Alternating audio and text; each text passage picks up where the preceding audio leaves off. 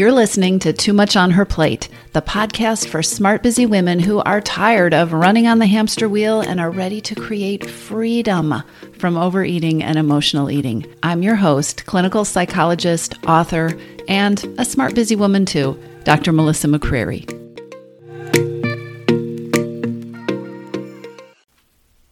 Hello, everybody. Today, I'm going to talk about comfort eating. And comfort eating is probably one of the types of eating that I get the most questions about and I hear the most frustration about. It's probably one of the most common types of emotional eating that we do when we're trying to take care of ourselves, when we're trying to deal with an emotion or squash an emotion or create some distance between us and an emotion. Comfort eating is often that kind of eating that we do when we just want to feel better. Comfort eating is a habit that's really hard to break. And it's really hard to break in great part because we believe it gives us comfort. Now, notice that I said we believe. The belief or thought that comfort eating is comforting can be so strong and so powerful that we actually forget it's a thought and we mistake it for a fact. Now, stay with me on this, okay? It's also really important to acknowledge that the urge to comfort eat usually shows up when our capacity to do something else is pretty low. The urge to comfort eat usually shows up when our willpower and our resolve and our determination, or even the energy that is required to be interested in doing something other than comfort eat, has been pretty much used up by whatever the circumstances are that have left us feeling depleted or in need for comfort or soothing or the kind of care that we believe we're going to get if we comfort eat. Make sense? The urge to comfort eat can be really powerful and it tends to hit us at very vulnerable times. Here's where everything can change though, and I want you to think about this. Comfort eating is fueled by the belief that what you're going to do once you reach into the cupboard or once you fill your bowl with popcorn or you sit down on the couch with that bowl of ice cream, you have a belief that that thing you are about to do, that eating, that comfort eating, is going to comfort you. Today, I'm going to ask you to examine and to actually challenge that belief. Your belief that comfort eating comforts you is very likely the thing that is keeping you caught in a comfort eating cycle. And it's not the whole story. Here's the thing. I have seen it for myself, and I have seen it for hundreds of clients that I have worked with. When we really dissect the process of comfort eating and how it makes us feel and the results that we get from it, the things that occur after we comfort eat, not just for the next 30 seconds or 5 minutes, but over the next several hours or 24 hours or the next few days, what plays out over and over and over again is that it's a myth, a false belief. Comfort eating isn't comforting. I know what your thoughts are telling you. You've seen the studies, and there is research that eating releases neurochemicals that can make us feel better, that can make us feel happier or soothed. And there are ways that eating allows us to numb ourselves or to squash things down that we're not wanting to think about or not wanting to feel. All of that is true. But in the end, does what you're doing with food really leave you feeling comforted? Does it really? Or is it like I hear from clients all the time that it is also true that comfort eating leaves them in a cycle of feeling bad and frustrated, that comfort eating leaves them with results they don't like, that comfort eating causes them to feel ineffective or less confident about their ability to move forward? And is it possibly true that in the end, the need for comfort that caused you to comfort eat is not really soothed in a lasting kind of way, meaning that that need for comfort keeps coming back? The truth is, our brains do not like to think with a lot of complexity. Our brains like simple. And so we choose these thoughts that are, good, bad, very simple kind of thoughts. Food, comforting, I feel better. And these simple thoughts, they don't give us a comprehensive look at what is really going on. Our thoughts are not complex. and they are not comprehensive. And these overly simplistic ideas about comfort eating, they don't really serve us. If you're a comfort eater who wants to take your power back from comfort eating, if you'd like to stop comfort eating, you do need comfort. You need more effective, more powerful ways to soothe yourself, to comfort yourself that are not food. And this is so important, you're going to need to bust your own belief about how comforting comfort eating is. That's a tongue twister. You're going to need to bust your own belief about how comforting comfort eating is. And it's going to be so important to take a look at the stories that you're telling yourself about what you're getting or what you're accomplishing when you reach for that food. Because those beliefs and those thoughts, they channel the direction of how everything goes after that.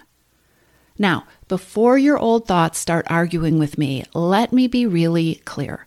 Your current thoughts about comfort eating being the ultimate comfort, they might not be wrong. All right? We do not have to disprove them.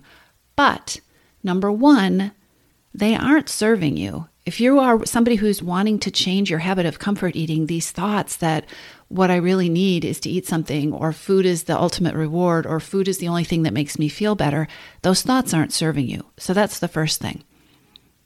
The second thing that is really important for you and your brain to grasp is that thought that comfort eating is comforting is not your only thought. Getting into battles with your beliefs and your thoughts will only leave you feeling frustrated and stuck. And we don't need to do that. I want you to think about what I'm about to show you as something that I teach, which is called widening your lens. Okay?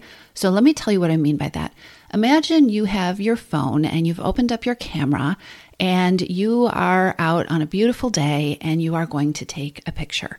And you see this flower and you decide to take this picture of this beautiful flower.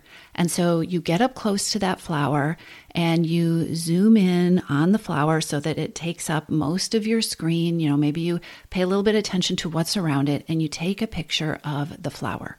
And you can take that picture and you can print it out, you can put it on your wall, you can put it on social media, and it is a picture of a beautiful flower, right? Now, what happens if you widen your lens? What happens if you take, from even don't even move from where you're standing, but what if you zoom out? All of a sudden, there are all sorts of other things in the picture, right? There is that flower. Maybe you can zoom out far enough that you can barely see the flower.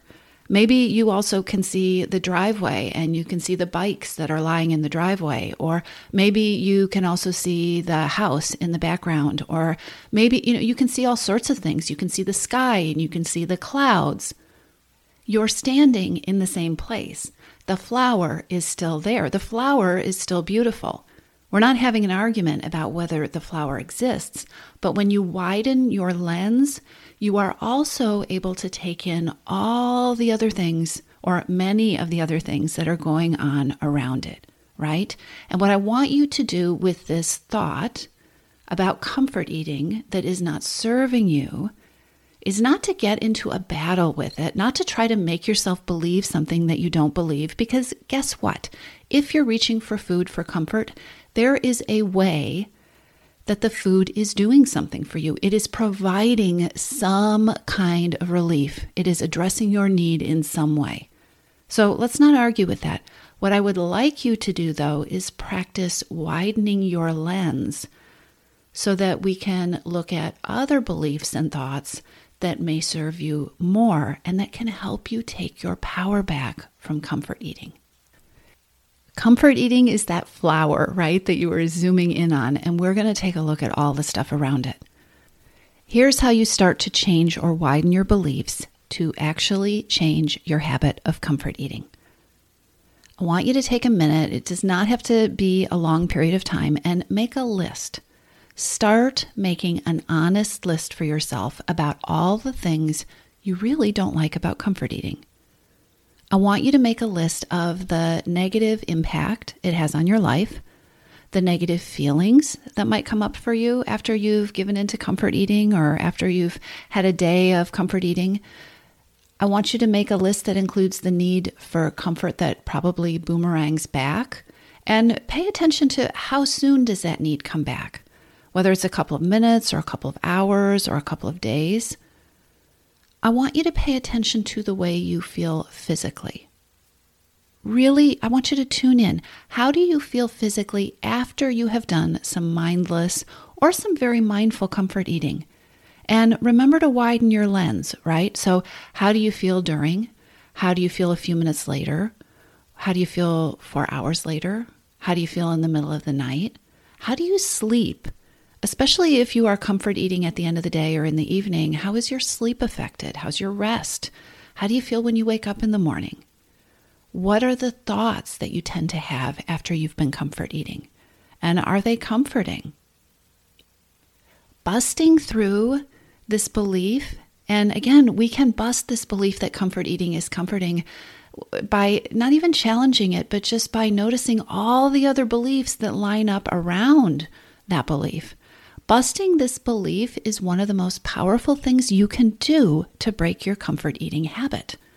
Remember, we tend to comfort eat when we're feeling very vulnerable. We tend to comfort eat when we don't have a lot of resources. And so, in those moments when, we're pretty knocked down and tired, if your brain is telling you only one thought, if your brain is telling you that the best thing that you can do for yourself right now is to get something to eat, it is really hard to do something else. But once your brain starts to tune in to those other thoughts that are in your wider lens, once your brain isn't so sure that comfort eating is going to feel so great, once your brain maybe starts to tune into what it is that you really need, or maybe as time goes on, you start to create some ideas about other things that are rewarding or soothing, you are on the path. You are systematically taking your power back from comfort eating, deflating the power that food has in those moments when what you want is comfort or soothing or a break. And about this list that you're making, here's something that is super important. I have seen this process go one of two ways. You might sit down to make this list and find that once you begin looking, you instantly find a bunch of things that are uncomfortable about comfort eating. That's great. Get going on your list. But know this. Know that it is also normal to discover that your brain has gone blank. Because in making this list about what I don't like about comfort eating, you are asking your brain to stop thinking thoughts that are very ingrained and very comfortable. Sometimes the first step is simply asking the question. Asking the question, how is comfort eating not working for me? Or what is uncomfortable about comfort eating? Or what don't I like about comfort eating? Or what does my body not like about comfort eating? It is perfectly okay to simply let the questions float in your brain.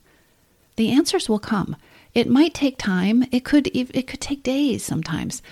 But you have to start the process with the question. And once you've busted your own beliefs or found other truths to complement those beliefs about how comfortable and comforting and also about how uncomforting comfort eating is for you, the next step is going to be finding ways to comfort yourself or to soothe yourself to feel better that have nothing to do with food but are way more effective than the comfort eating ever was. So I'm going to include a link in the show notes to a free cheat sheet that I have for you. You can download it right there. It's 30 ways to soothe without food. And the idea is to give you some ideas, to give you some things to experiment with, and to also give you some material so that you can start generating the strategies that are going to work best for you so that you can work to end your comfort eating habit. But remember, it starts by tackling that belief. The most powerful thing, the glue that is holding your comfort eating together, is the belief, the thought, and it is just a thought, it is not the truth, that comfort eating is the ultimate way for you to get comfort. So go challenge your beliefs, create some new ones, take a look at what shows up when you widen the lens, and then go to the show notes for the link that you can use to download the cheat sheet. I'll talk to you soon.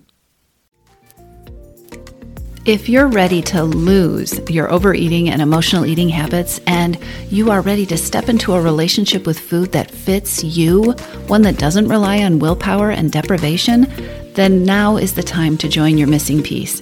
Enrollment is open, and this is the perfect time to join me. Go to toomuchonherplate.com/freedom, or just click on the link in the show notes. Your Missing Piece is the program where I show you step by step how to create freedom from overeating with a unique combination of psychologist-designed, personalized work with me, coaching, and smart strategy. You'll learn how to reclaim your power, ditch the diets, and create results that are built to last. Check it all out at toomuchonherplate.com/freedom, and I'll see you inside.